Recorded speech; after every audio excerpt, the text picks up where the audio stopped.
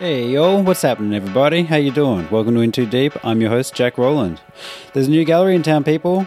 It's called Let's Pretend, and it's on 204 Commercial Road, Paran, and it's well worth checking out. They've opened with a bang a few months ago with a huge solo exhibition from Baylor, followed by an epic solo show by Knock, both dear friends of the podcast. Currently showing, there is an incredible painting exhibition from Spanish-born, Melbourne-based artist Morano, who will be joining me for a chat today. Morano's works are expressive, colourful, illustrative, abstracted portraits of people within complex urban environments. Something about these paintings really are alive and allow the viewer to get easily lost in them. The show wraps up on the 1st of July, so get down to the gallery quick as there is only 1 week left. Alright, please welcome to the show, Morano. Is there a point to all this? I think we're getting in too deep. You don't apply. Bad luck. Well, I have one speed, I have one gear. Go, go, go, go, go, go, go. I'll tell you when we're getting in too deep, too deep. In too deep. Marco. Hey. Hey bro, how are ya? Very good. Very good. Awesome, man. Hey, lovely to finally meet you, man. We've been interacting a bit online for a while, but great to finally meet you. I'm very happy to be here. Yeah. Yeah, I'm a fan of your podcast, so... Thanks, yeah. bro. Appreciate it. Yeah, thank you. And man, massive fan of your work. We are here at Let's Pretend Gallery, which is a rad new gallery everyone should seriously check out on High Street. No, sorry. Commercial Road. 204. There we go, in Paran. It's awesome. But yeah, seriously, this show is this is a big show. This is a big... Every work is huge. Every work is excellent. It's... Thank you. Well Thank done, you very man. much. Well done. How long have you been working on this exhibition for? Well, there is some pieces that it's kind of new pieces that never been on a show.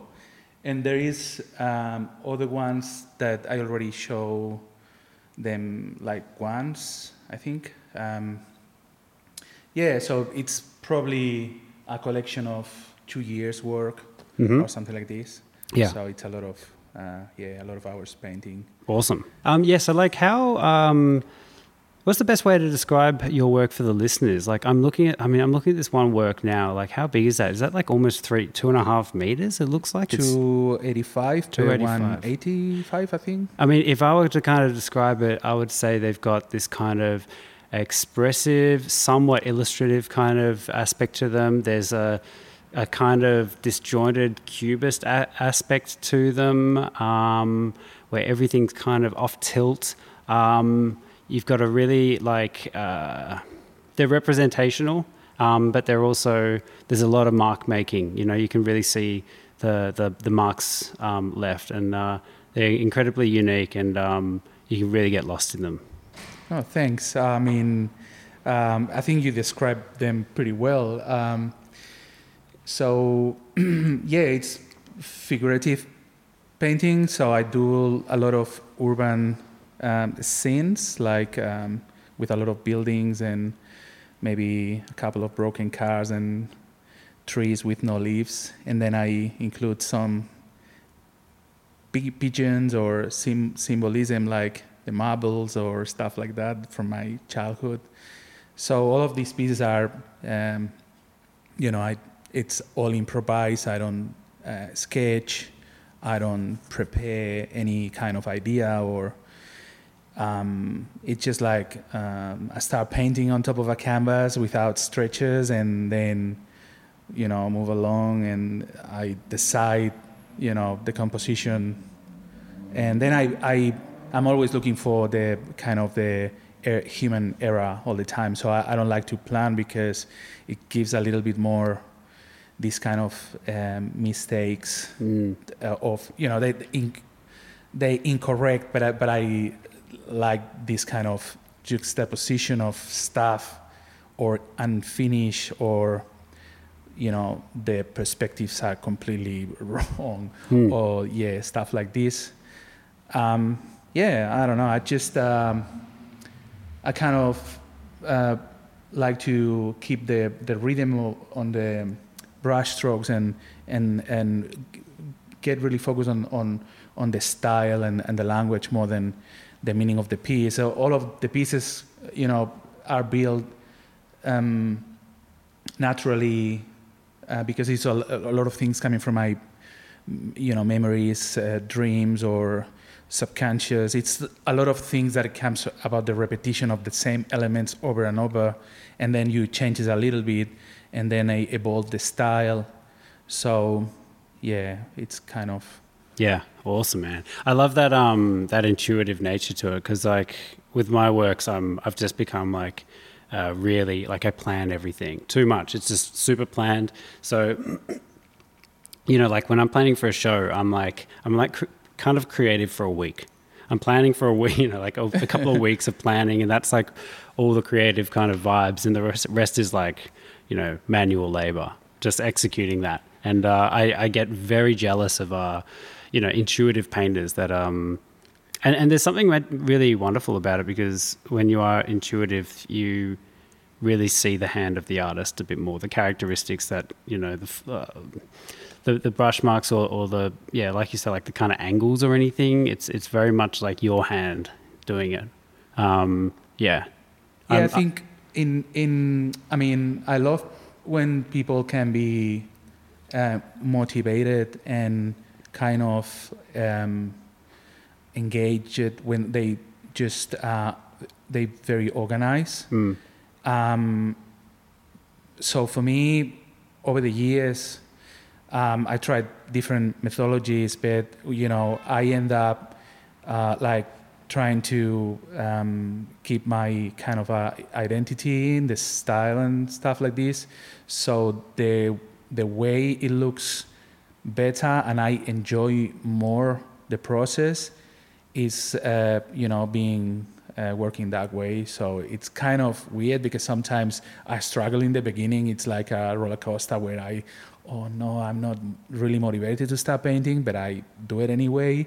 So I keep multiple pieces at the same time. I work on top of them and I leave them and I come back. And then there is a lot of time where I'm looking at the pieces that they completely unfinished. And then one day it's like a click. Oh, that's it. Yeah, now I can finish. There is other days that I feel like super fresh and I can finish in a couple of sessions. But those paintings here, there's had a lot of layers. Yeah. So it's like a lot of sessions, short sessions, because I don't like also getting tired. So when I think I'm like my energy is going down, I stop. So it's nothing. I don't have any rush. So I leave it there. And when I feel like that I have the time to sit a couple of hours, that I'll do it again. It's mostly the process. You're a fast painter? Depends. I think I'm pretty fast, but then it takes me a long time to decide when the piece is finished. Right. I'll prefer not to rush this bit because sometimes it's like a matter of very little details that they have to be done, that it's probably quickly to do, but I need to take my time to see what's the right solution. It's the only part that I spend more contemplation or stuff like this. Yeah. Far out, man. Just the whole no planning thing aspect with it's like a fear of mine because like your works are really like the colors are very unified. There's a real vibe to each piece, and the compositions look pretty like they're pretty good. It's hard for me to comprehend how it can all just kind of come together like that. But they're fantastic. I mean, some of these are really tripped out, man. Like a lot of eyeballs and a lot of like faces with multiple angles on the one head kind of thing. Is that for lack of a better analogy, but is like Cubism or Picasso or anything like an influence of yours, or do you have more modern influences? Yeah, I think. I've been influence, my main influence, it's always been, it's coming from graffiti in the first place. So that was your whole thing, like came from the. Yeah, correct. So then, I really always study, a lot of painters, contemporary painters in general, or classic painters as well. But also I read a lot of comics, and I've been doing a lot of commercial illustration as well. So I think the fusion of a lot of stuff, and mentioning like Picasso, for example, like it's in Spain is something that it's a cultural reference. Even if you don't like it, it's like Gaudi or I don't know, just Dali or people, Joan Miró. You don't realize that because maybe you don't even interested on them, but somehow you grew up like because they like, very important in your own country, and it's something that it's always there and somehow impacts your style. I think Cubism in general, it's kind of a way of doing things that it's very common these days in illustration, in any kind of painting. I don't think it's a movement anymore. It's just like something a lot of people do. But yeah, I understand that it's probably a good connection there. It's almost like a building block now. It's just kind of like a technique or something like that. Is that kind of what you mean? Like it's so used. It's just in our DNA almost. It's like part of my toolbox. For me, it's to maximize the expression and the emotions, and to work on the compositions. I really need to break the things. So Cubism is a way to, twist or, put the angles in a different way to make the painting work. Because I don't use photo references, or I don't paint things that like in life. So it's just all from memory. Everything, so no references at all. Just no, so there is. It's all. It's very handy to have these tricks, kind of, because it allows me to, to have an excuse to be wrong. Yeah. Because if you have a photo reference, you can copy the solution that you have there, or even evolve the solution. But when it comes from your mind, you have to invent it, or you have to memorize, and you don't do this intentionally. It's just like, okay, so I don't know how to make this work. Okay, I'm gonna break it. Yeah. Yeah. I mean, there's a big. It's so cool, man. Like we're in the gallery now, and I'm able to actually look at the works while we talk. Sorry, listeners, but it looks like a big combination also of painting and drawing. There's a lot of mark making. Are you using pastels? Like, hold on. First of all, are you using acrylic? Yeah, so there is, so mainly in this exhibition I have two different techniques. So one is oil paintings, so there is no just oil painting, that's it. And then the rest of the paintings are all acrylic with a little bit of a spray paint. And then I use a kind of an oil pastel. Right. Because there is a lot of drawing on top, so I like the brush, but then I need to see like the rhythm on the. I really love the etching, stuff, and this kind of patterns that it creates. That it looks like everything it's like in movement. So I try to do that. I don't know if it works or not, but so I tried like to. In the composition, I tried that everything it's like a bit crooked and like everything it's kind of in movement, and then all my brush strokes, the intention is to give a little bit of volume and movement at the same time. So this is kind of the intention. That's rad, man. Yeah, I mean, so yeah, I'll just like say it early. Like the show's been on for a couple of weeks now, I think, weeks, yeah. and you got one more week to Yes. go. Everyone should seriously get down to Let's Pretend Gallery on Commercial Road, Paran, for the next week. But yeah, it's a real it's a blow away show. Is that the right word? It's it's a great show. It's a really standout show. Big works. Yeah, fantastic. You're from Spain, right?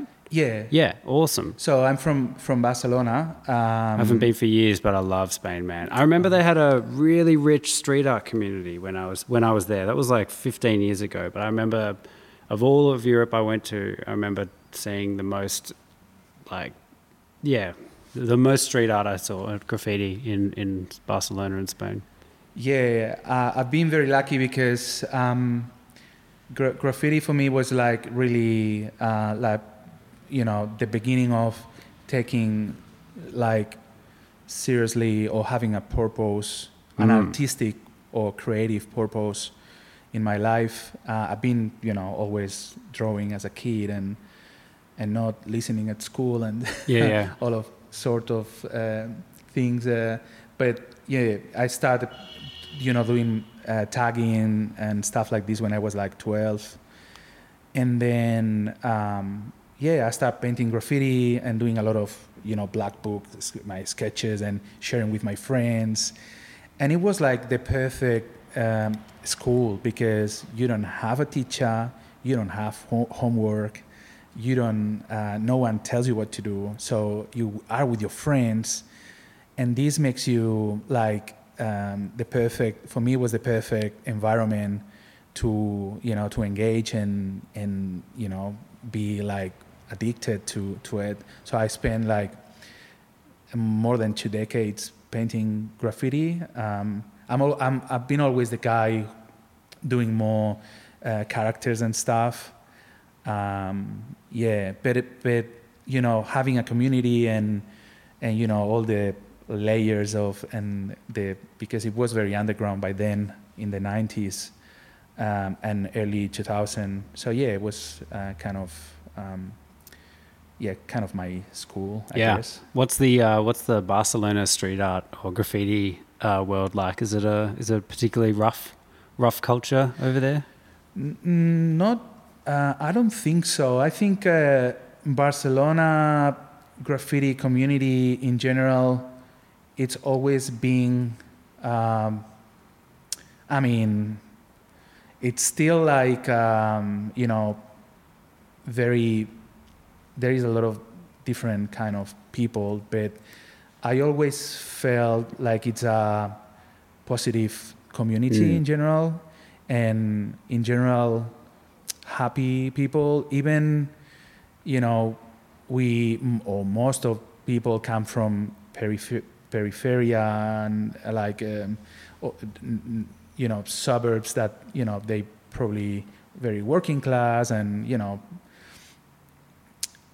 in general, people that they connect with graffiti and, you know, they really love to share. And yeah, I never had big issues, always people very inclusive. You know how graffiti world is. I mean, it's not easy. There is a lot of rules. It's kind of dogmatic sometimes. So you have to, you know, deal with it. Graffiti world's funny like that, isn't it? It's all about breaking rules, but don't forget to follow the rules. Yeah, but I've been always very lucky myself because I think on the 90s, we had a lot of influence from places like Paris. So a lot of European graffiti, like, it was, the scene in Europe was incredible. So I think it was, even by then it was, I don't know, kind of open to new stuff. And then, you know, there is different groups, like they more into trains. So obviously, you know, they, but even in Barcelona were a lot of people doing like trains or only lettering, that they completely break the traditional graffiti like New York and stuff like this. So it was kind of very innovative and very, very open, I think.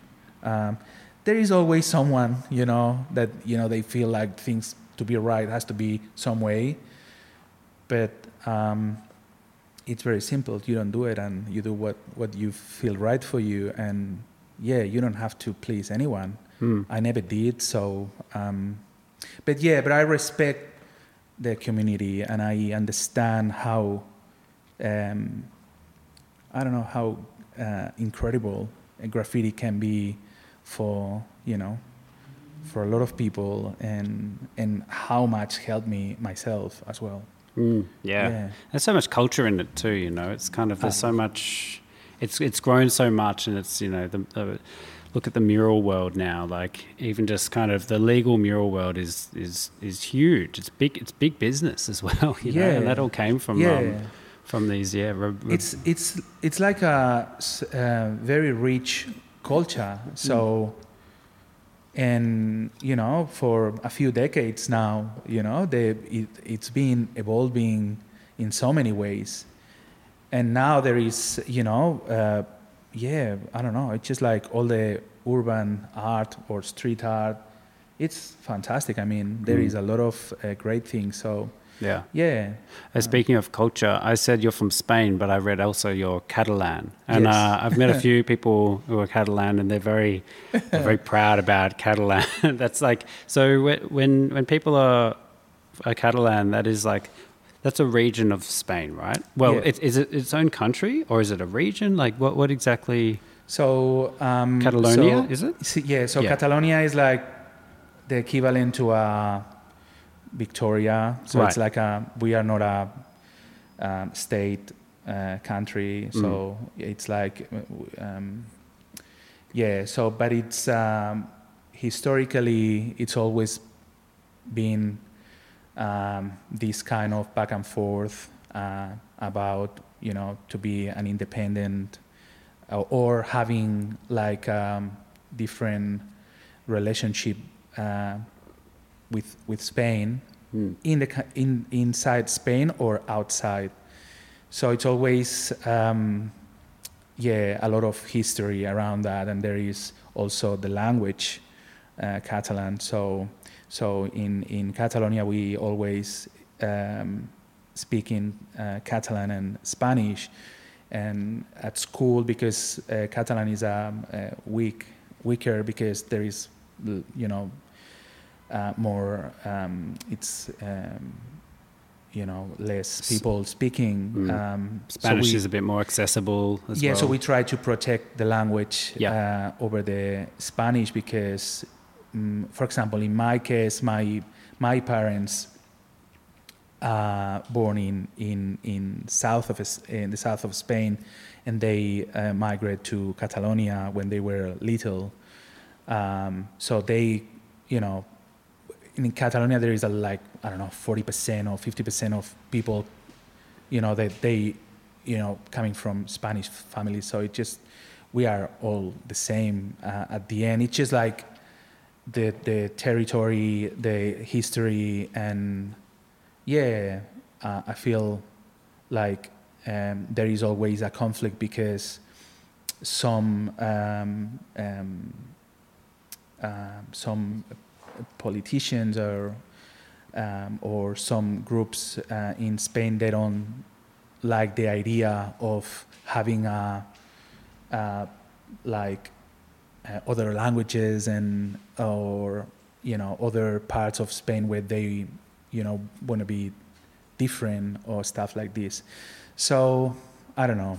It's just a very dense thing. What's some? Are there any kind of like distinct characteristics about that differentiate Catalonia from Spain? Whether it's, obviously language, but is there like any kind of like food, cuisine, or cultural differences, or is it quite quite similar? A lot of things, but From now that I'm living here in Australia, I feel like when you are exposed to other cultures, maybe you think that the difference are not that big because you can see like, you know,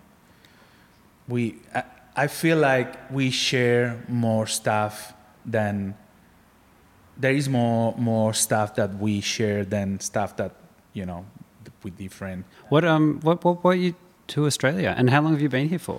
So I've been here. I love Europe so much, man. Like, I would love to go back and live in Europe for a bit. But yeah, sorry, I interrupted. No, it's good. I've been here for nearly 6 years. Oh wow, yeah. So my wife, she's Australian.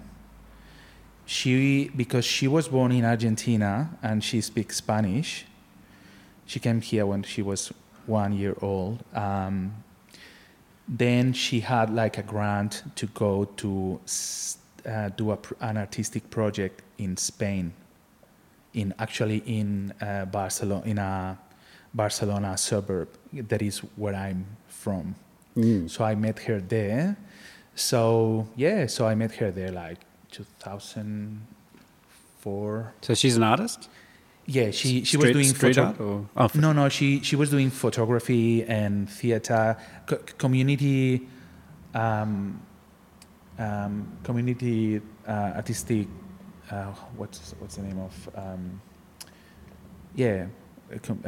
Community development. Oh, okay. So she was doing. Not like also, a residency or something? Yeah, it was a kind of a residency. Right. So she was always doing projects, helping communities, going through art to have a voice.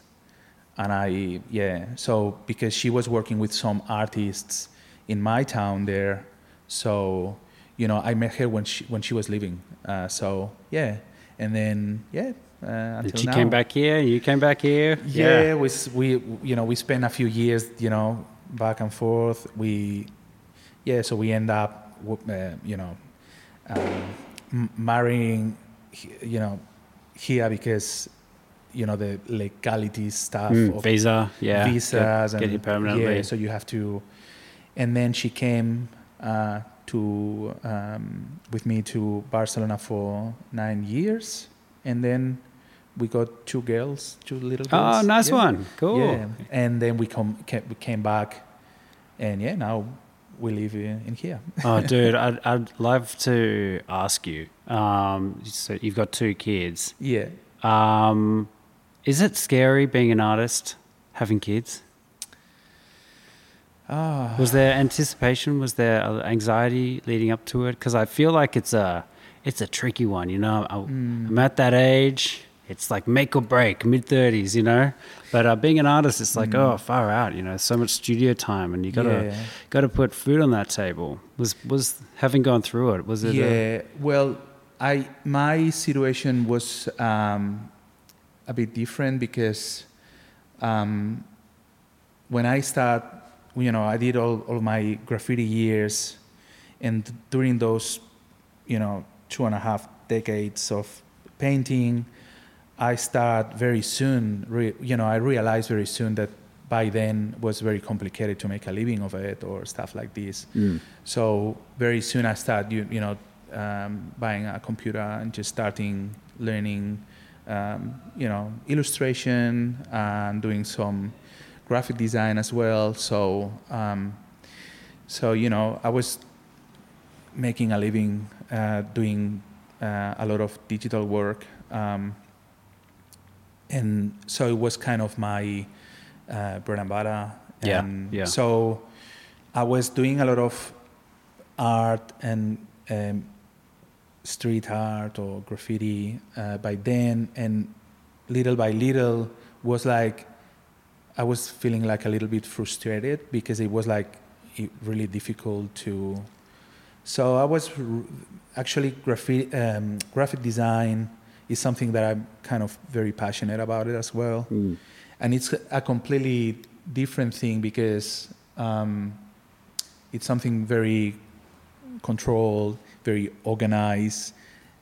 It was really good for me to have a structure coming, with all of these crazy ideas of graffiti. So just being able to be organized, client work, having, doing strategy. So it was, helped me to, to be like, regular job. Yeah. And then when I decided to have children, so I was already like Set up. stable. Yeah. Yeah. Yeah. And so a few years ago, I was like, I'm nearly 40.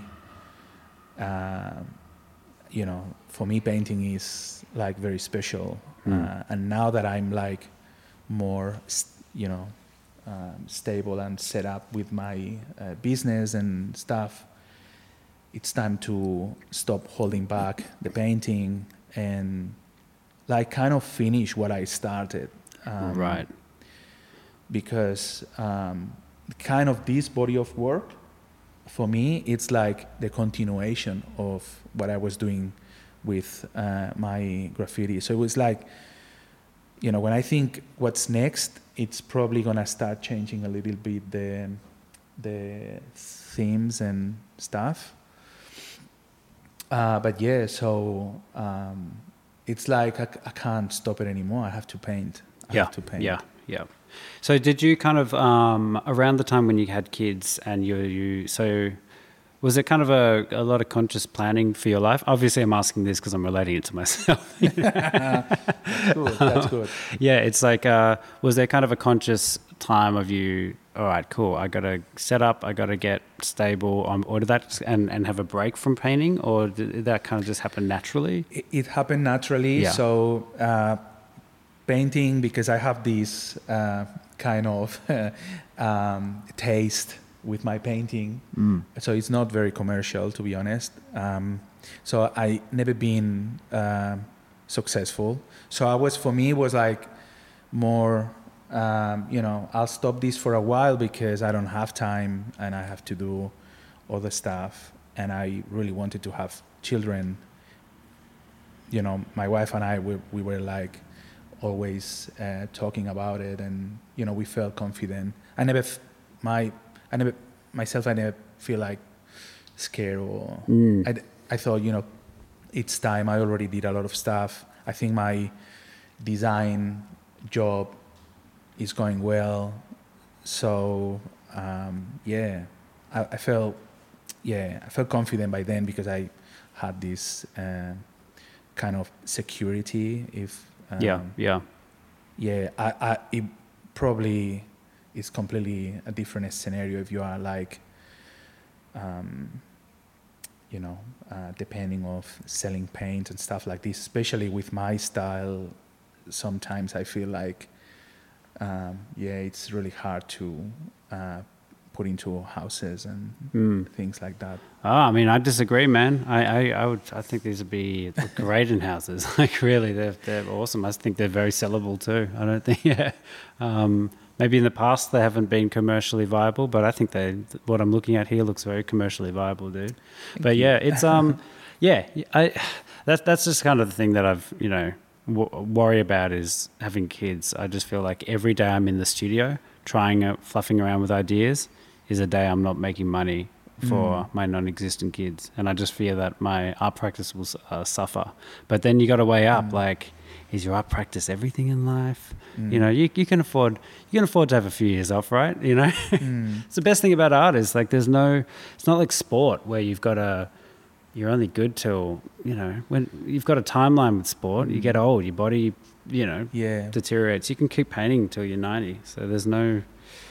So there's that plus for sure. I think just to maybe it helps you to decide or not. I had a lot of friends who were like very worried about that, and the funny thing, it ends up being completely the opposite. Like they had to be very productive, and they become like they optimize their time so much. They're so tired. Right. Yeah. They're so tired, but they become like Sleep when you're dead.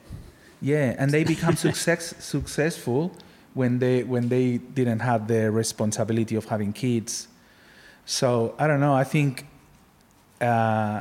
it's something that it push your limits for that. Yeah. And it's very difficult, but it brings you a lot of joy as well. You don't have to have kids. There, you don't.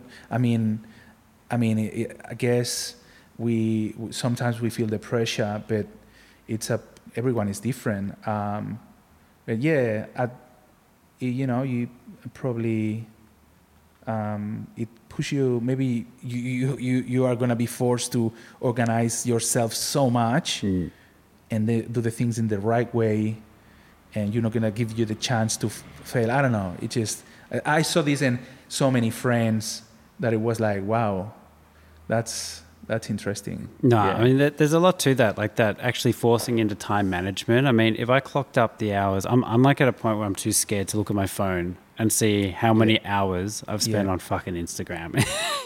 Like if you can actually just cut the fat and be really like productive with your working. My wife, Yuria, she has like this kind of, I don't know what you call it, like a flow state or a focus app. And it's just like 45-minute alarm, and then it'll be 15 minutes. So it's just like 40. Okay, I'm not allowed to go get a coffee or procrastinate for 45 minutes. Then it beeps and cool, 15 minutes you have to have off. And she thinks it's like made her so much more productive, and to get so much more work done. And you can actually get more work done in a shorter amount of time, and then afford to go catch up with a friend or whatever. Yeah, I think our energy is limited, and yeah, I think when we have the whole time, we also waste a lot of time. Yeah. It happens to me because I'm terrible. I'm a procrastinator. Bro, me too, man. I'm terrible. I'm terrible. Let me tell you, I'm super terrible. So this is why I try when I paint. This is why I only try to paint 2-3 hours when I'm like feel the energy. Yeah. And then when I start getting tired, stop. Because it's just to use what I have. Yeah. And then just Yeah, well, especially with intuitive painting, I imagine, like if you're not feeling it, man, all those little decisions, they matter, right? You want to make those brave brushstrokes and big decisions when you're feeling locked in. Yeah. Yeah. It's, I think for me, painting that way, it's very emotional, and sometimes painting for me, it's kind of a place where I have to regroup things and take care of myself as well. Yeah. And I need the painting to like release and to feel better. So when I'm painting and I'm not working like a lot, and I'm like, it's just like I'm start feeling happier. It's just very good for me. Yeah. Yeah. Only if I do it that way. If I have to start planning, being like a business, everything change. So For sure. Yeah, I can imagine. I mean, I don't even have to imagine. I totally relate to that. Yeah. Yeah. How are you finding living in Australia? Do you like Australia? That'd be a big contrast to Europe, though. Europe, you got every country on your fingertips. You got Africa right there. You got Morocco just right next to you. Far out. Like it'll be big. It's a big contrast. Do you miss Europe? Yeah. Yeah. Yeah. It's I'm like I want to live here, but it's something that especially at my age, because I have 44 now, so Yeah, it's really tricky. There is things that they are in you, like a lot of culturally, that you're never gonna adjust anymore. It's like maybe not possible.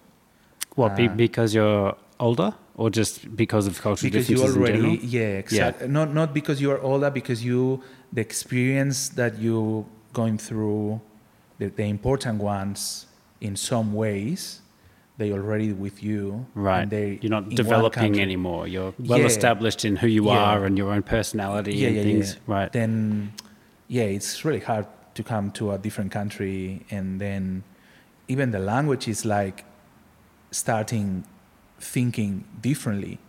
So the way I build my thoughts now are starting to be different as well. It's just like, Yeah, no shit. yeah. I feel very awkward the way I speak. I'm like, maybe it's the ADHD, or I'm just really struggling with. There is a lot of things that is like, oh no, yeah, it's difficult. So I've lived in Japan for a year, and I felt so here we go. stupid. You just feel so stupid. Well, I mean, I couldn't speak the language at all. I learnt like really basic when I was there, and I was just saying the same words over and over. I really should have put in, but it's hard. You would know. It's hard when you're learning a language. You're taking on a whole new job. You're learning the different. Manners and cultural differences. It's very overwhelming. Yeah, and I've been lucky because I didn't had to find a job or stuff like this. So I was like independent. So it's been great. So, but your self-esteem, gets affected because, you are not feeling confident the way you communicate, like, so. But there's also like, it's awesome that you're independent, but also sometimes when you move and you get a new job, you also have a work community, right? And you like get colleagues and stuff, so it can, it's been tricky. Yeah.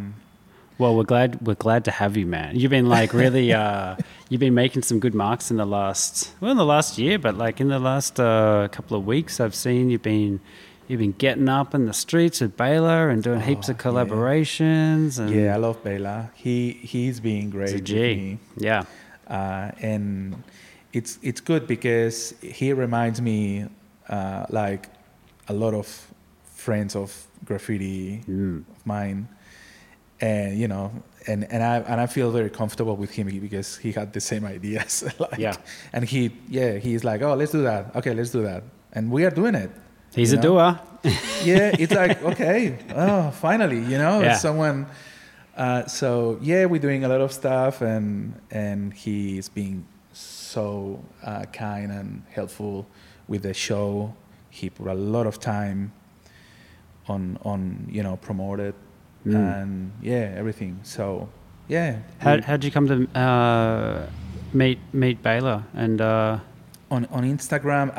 As you know, I did the Big Picture Festival. We're just saying before, Big Picture Festival in Frankston. It's awesome.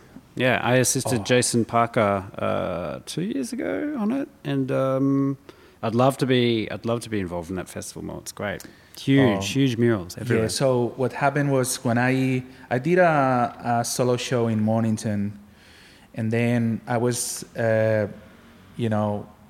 going to all the places around, giving flyers to inviting people. And I went to Frankston Art Center, and I went with my flyers of my paintings and stuff, and then I met some of the people who work there, and they said, we should have the cube space available soon. Maybe you want to do a project there. And I was like, we'd love to paint a mural and do kind of a installation. We can do a live of the mural, and then I can.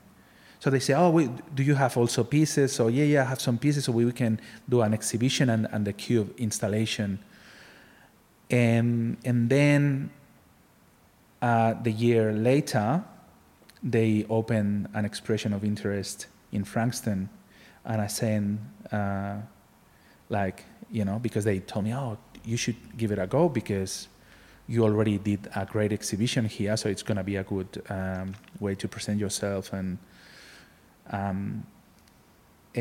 so Joel Vance, the Omega, saw my stuff, and he said that he recognized me from my graffitis from the 90s. Really? Yeah, so he saw, shit. what? But this guy, what? I saw his stuff, on a lot of graffitis or graffiti magazines, European ones. So what's he's doing here? So then it was great. He's so nice.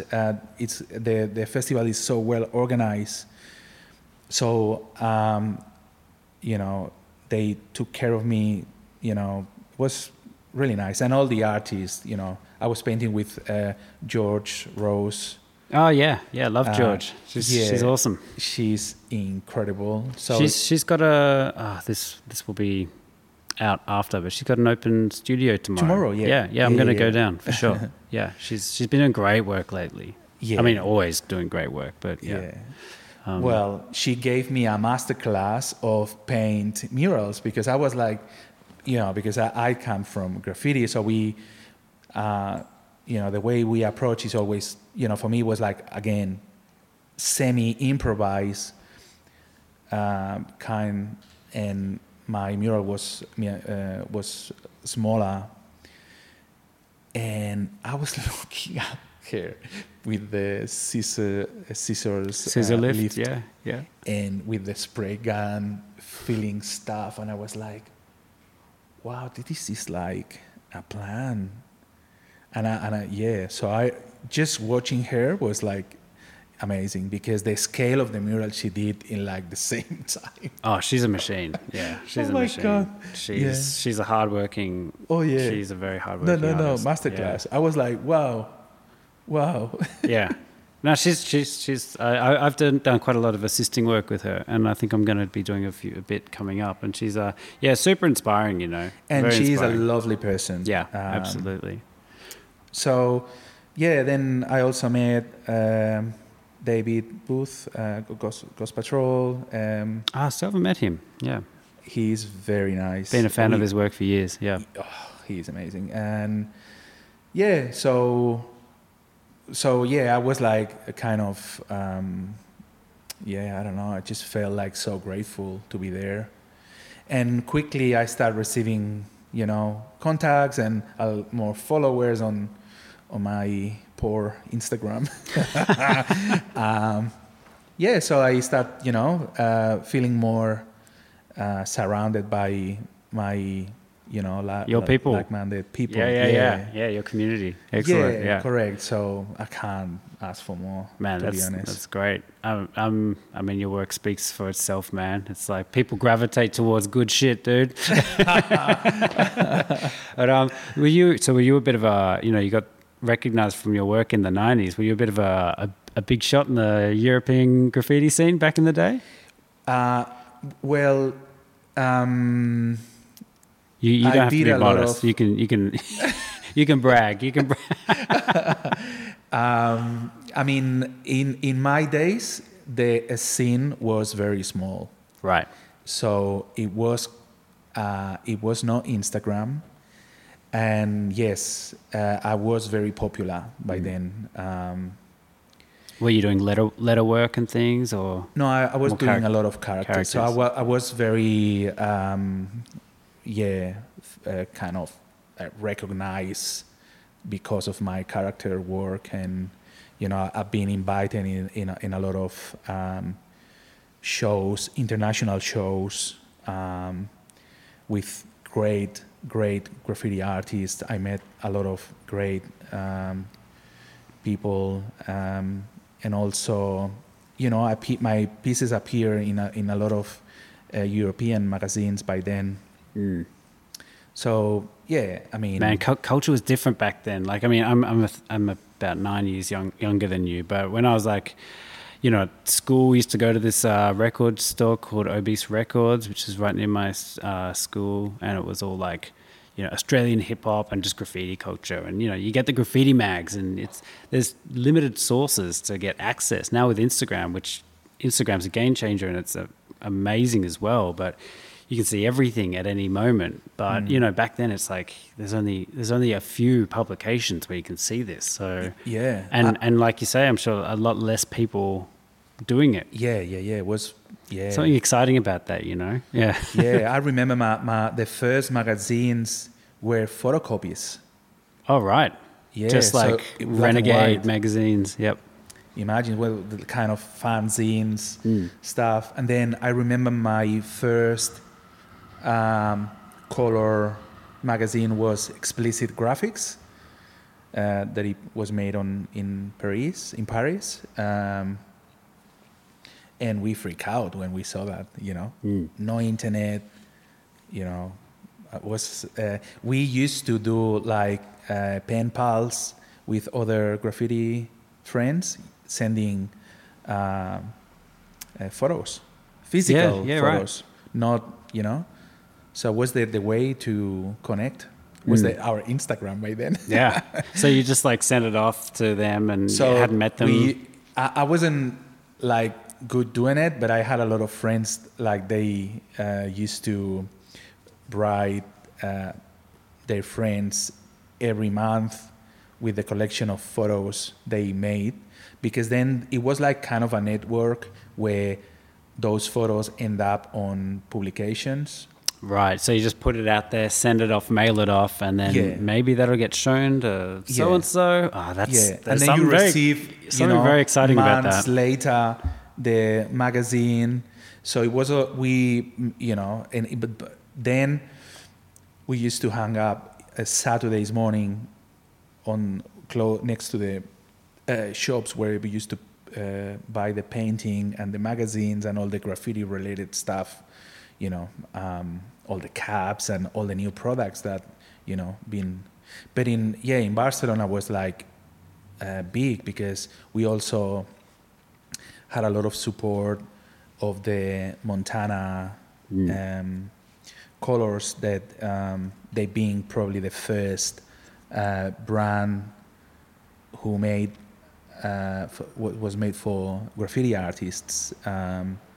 So, we always work with them, and they, sponsor us for any kind of thing, giving painting for free. How good. So, actually, the owner of now I think he left Montana, but he bought a piece on a couple of years ago from me, from an exhibition that I did with my crew in Barcelona, Montana Gallery. Yeah, right. Sick. So we decided to celebrate 10 years of being together. So so was really, really good. Dope. Fuck yeah. That's awesome. You mentioned when we were talking about like the kind of contents of your work, you kind of mentioned like mythology, and I was wondering about the kind of, I guess the kind of the ideas that you work with when symbology symbology or just ideas or concepts, or kind of what is your work about, I suppose?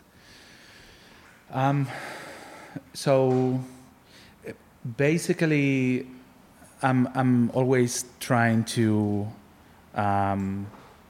It's obviously character. I always do like these portraits, human figure, urban scenes now, but it's more connected to probably things that connect with me emotionally, and expressions, and kind of so I'll try to do kind of a very expressionist painting. I don't Is there an element of storytelling in them? Or is it more just a reflection of your kind of everyday experiences and things? I think it's more about my memories and images that I have in my mind that I repeat over and over, and they came naturally. But I don't start a painting thinking, oh, I'm gonna paint that. So it's like I have like different elements that they have like kind of a symbolic element to me, like, and I feel very connected to them, like the buildings that they like already human buildings, like they like alive and they feel empty and they become characters at the same time. And then the people and I feel like they'd pass the acid test, you know. Some of these works, like there's a hallucinatory kind of quality to some of them. Some of them are pretty trippy. Yeah, I think for me it's I'm not really sure, but I think I'm trying to paint an emotion. Right. And I try to find a language that allows me to represent this emotion. So I use different elements to build that. But to be honest, I don't think much about it. Right. I'm like, just let it flow. Yeah. Yeah. I think the painting itself, it builds itself, you know, when I'm building it, starts getting connected somehow. And I keep going until I balance, because I don't even use a color palette. So I start like, I have a bunch of colors and I mix them all basically.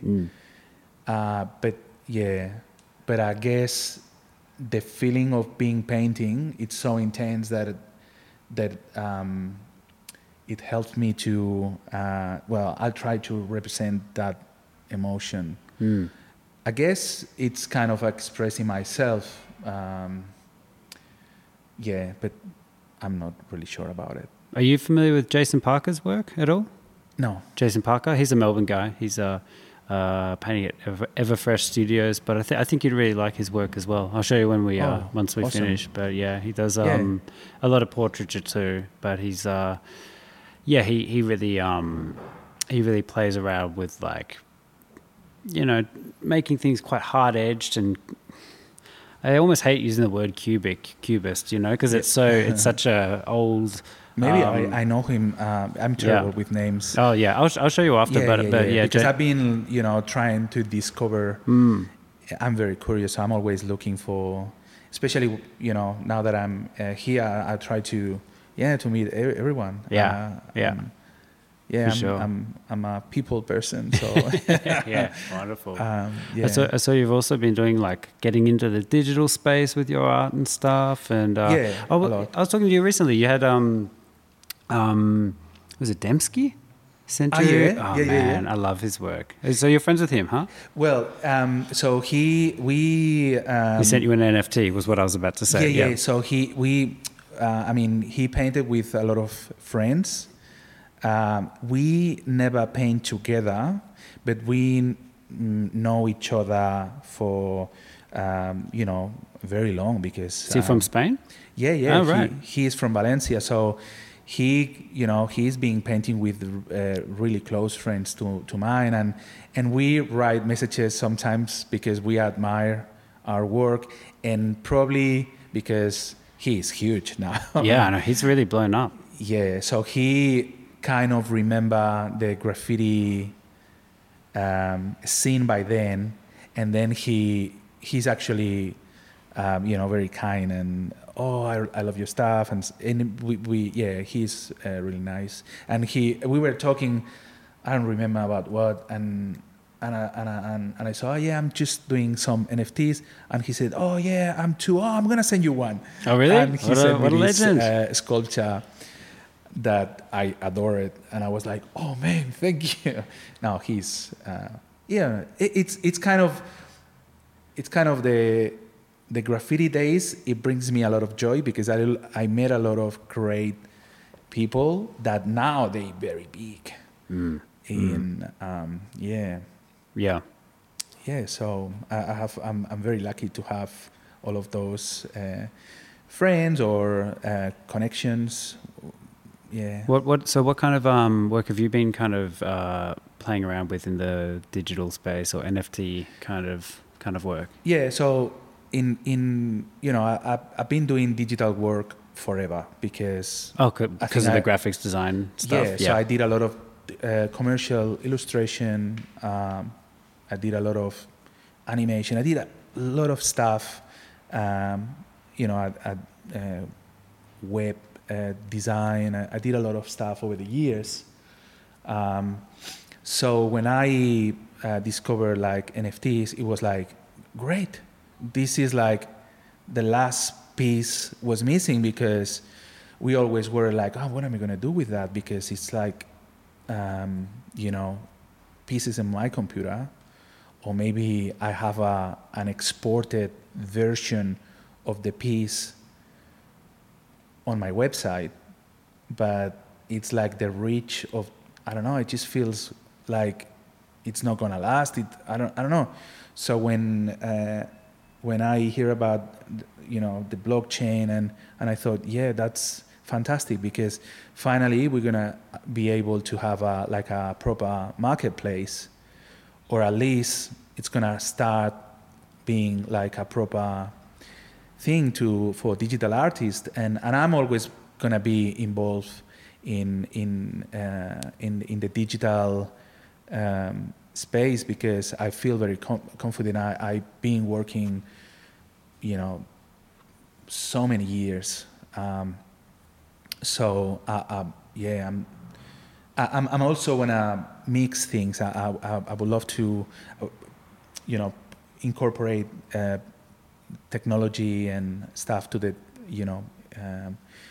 physical work and stuff like this. Augmented. I'm just learning at the moment. Yeah, like augmented reality kind of things. Get your phone. Yeah. So I'm kind of at this moment, I would say that I'm learning and experimenting, and I think it's great.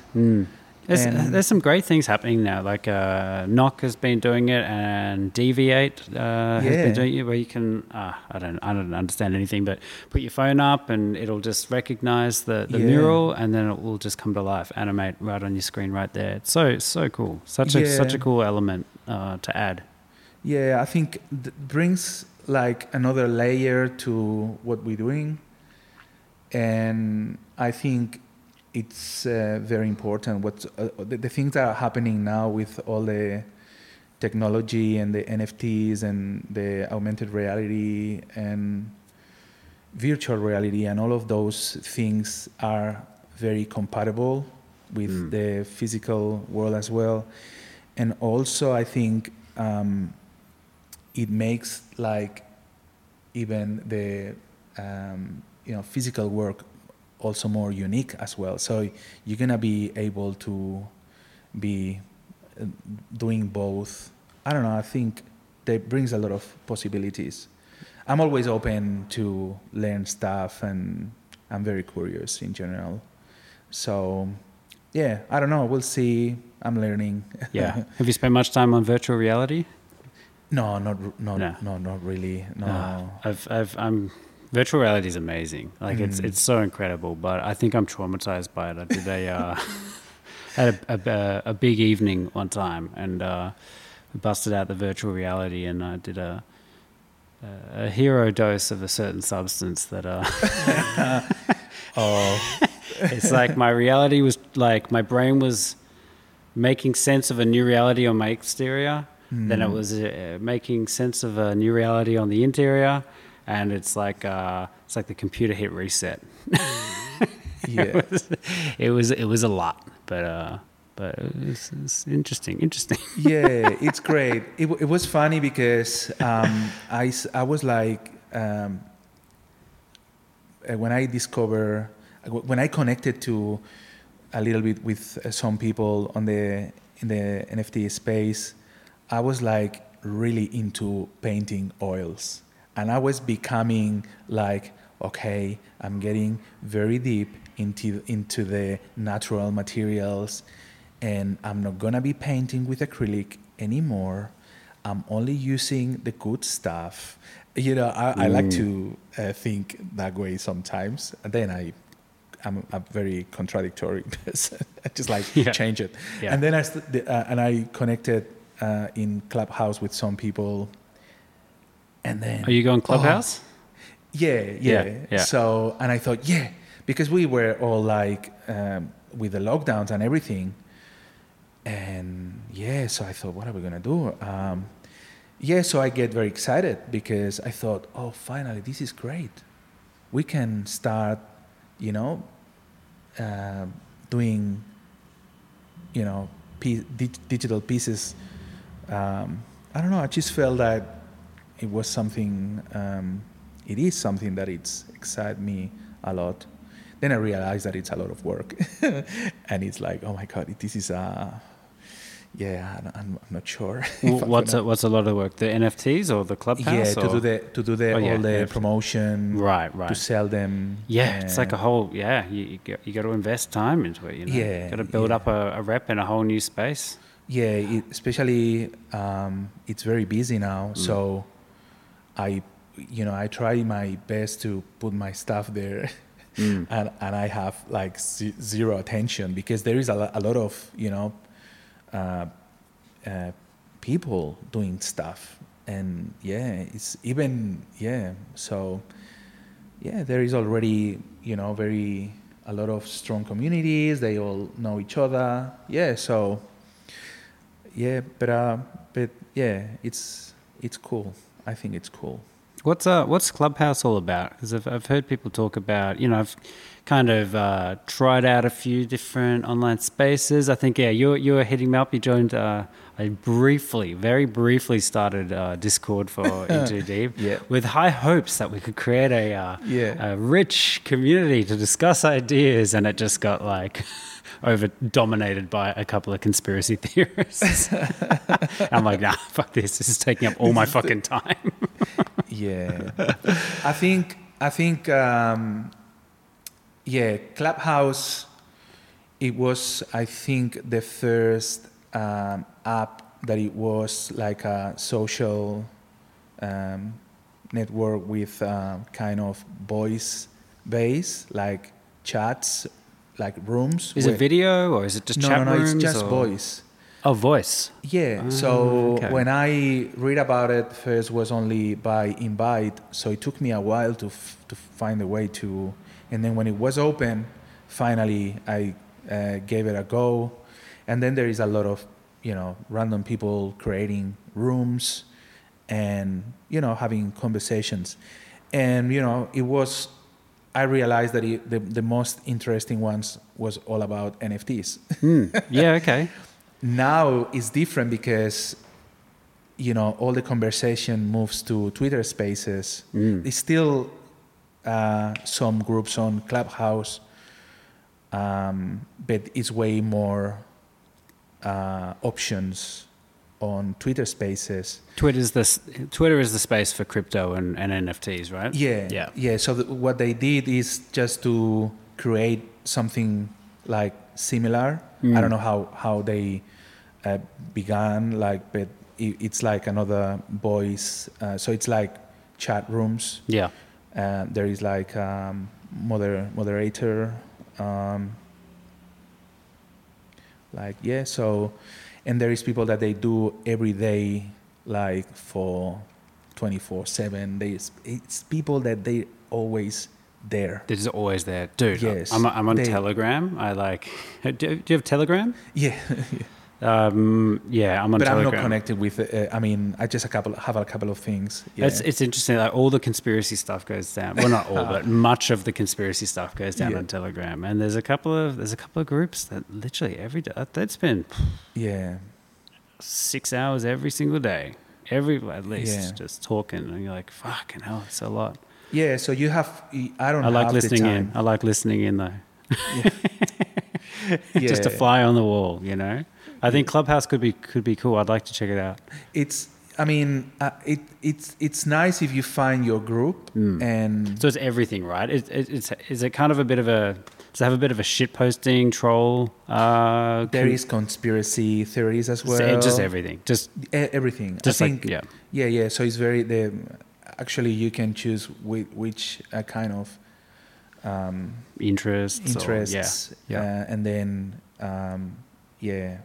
so you can. But again, it's just to find the group. If you are lucky to find a strong group and they always there, it's good because you can join anytime, and they give you your dose of content. Yeah. Because obviously interactive, so you can put your opinion on there, and you make friends as well. I mean, so I met Lambi on the Chiskia on, I think it was Twitter Spaces or Clubhouse. So then How cool. we quickly met in real life with other friends from around Melbourne. So I think it's great. I think it's great if you don't live there only, because I don't think that can be sustainable being only on the digital. I just find it very difficult. It's man, it's pretty interesting, isn't it? I mean, I always say, it's a fine line between spending I always get a bit conscious of getting another social media because it's just a time vacuum, but it's also kind of fun to have a number of different ones you can tap in and tap out of, and you realize like Instagram's not that interesting, it's kind of fun, but it's like there's other ones, and also connecting and meeting up and actually forming real friendships. That's sick. It's great. I think especially for me and in my situation, when you move countries and then COVID lockdowns.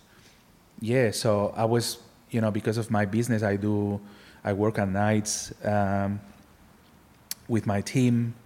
So we're doing like video conferences. So I'm already online a lot. With your team, like your design team? Yeah. So then, so it's, I feel like I need a real life in Australia. So this is why, I like to connect with people. So internet, it helps, Instagram, whatever, it takes time, I guess.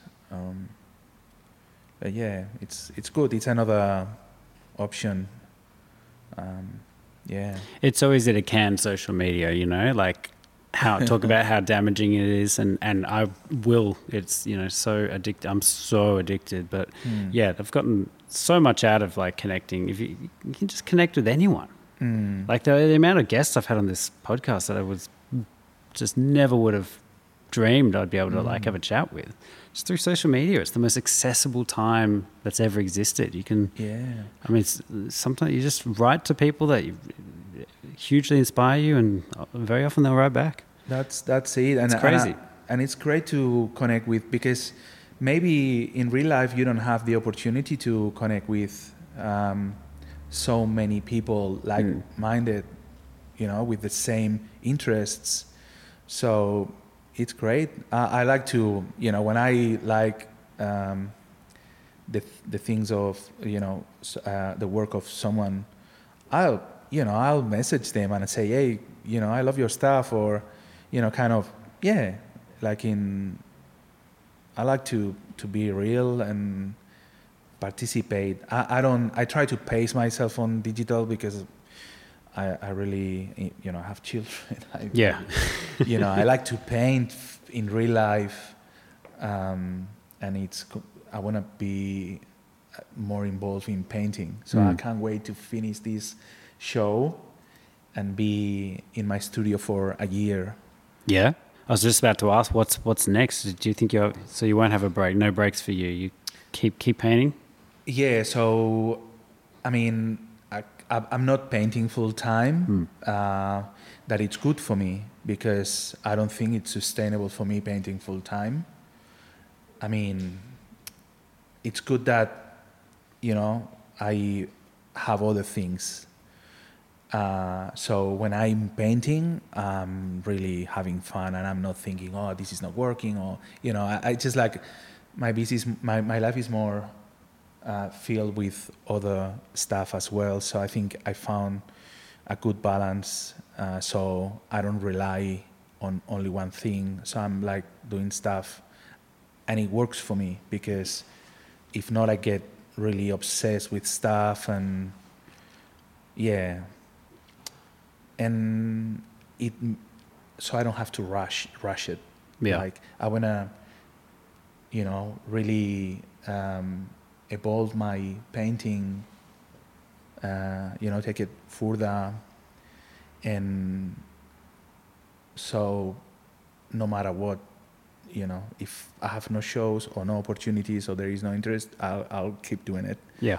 And I use my time to do the right thing, that it's, you know, paint in the studio and improve and bring the quality that I like. And yeah, so not focus on wasting my time too much on social media, or that I spend time on it, but I try to go back to the studio, or I think there is no reason to rush. It's important to do your job very well and feel confident with your stuff. For sure, man. Yeah. No, I love what you're saying also about like, yeah, just not necessarily always putting all your eggs into one basket, you know, having other things. So then when you are painting, it's like you're grateful to be painting. I've been painting full time for a year and a half now, and I'm thinking about other things, other creative projects. You know, I think it's good to include those. I mean, this podcast is great for that. You know, it's a fun way to break the week up. You know, That's and just great. but yeah. Other creative projects just can focus on being grateful for the painting time that you spend. Yeah, everyone is different, but I feel like for me it completes my life, and it teach me other stuff because I saw that before when I was doing graffiti, and then all the commercial illustration that I did, all the digital work. All the design work, you know, being an art director, now being a creative director, running my company. So I feel like, it's building myself as well and being more clear about what I want with my painting to go, because I feel more, okay, you know, now when I'm painting, as you said, I'm more grateful. And I'm like, you know what? I'm doing what I want now. I'm just painting my way. So, yeah. I love that. It's awesome, man. Good stuff. Thank you. Have you got any murals coming up? So, Anymore? we just finished yesterday one in Barry Street here in Prague. And then I think we have a couple of commission murals that kind of we can do whatever we like. So I'll be joining anyone who invites me. Yeah. Awesome. Yeah. So, yeah. If I have time and yeah, I really like to paint on the streets. It's just kind of. It's fun. Yeah, I love it too. It's great. Interacting with people, and here there is so many people that a lot of audience that following the street art in general. It's just incredible. Yeah. It's just like it's like wow. There is like even guides to street art. I just freak out when I was like, what? There is, yeah. I couldn't imagine something like this was possible. Oh man, I did that all over Europe when I went there. I did street art tours in Berlin and Wow, stuff. It's a yeah. good. It's like, as cheesy as it is, it's a great way to like I think get it's to know the great. city. You know, you get to know the city in a totally different way. Yeah, I think it's great. Yeah. And so, yeah, there is, so it's, having fun at the moment. Hell yeah, man. Fuck yeah. Awesome. Dude, man, it's so awesome to chat with you and so great to finally meet you. We've been digital pen pals for a little while. Yes. So, yeah, I really appreciate you making the time coming on. And, yeah, I think so. There's a week left. There's a week left this Yes. week. Sorry. You should have done this sooner, but this will be out on Monday. All week, come down to Let's Pretend Gallery, Commercial Road, Paran. Yeah, Let's Pretend Gallery. So, yeah, thank you for having me. Yeah, I'm a fan of yours, so yeah. Thank you, man. Pleasure. Legend. Thank you. Thanks for listening, everyone. Take care. Bye. Take care.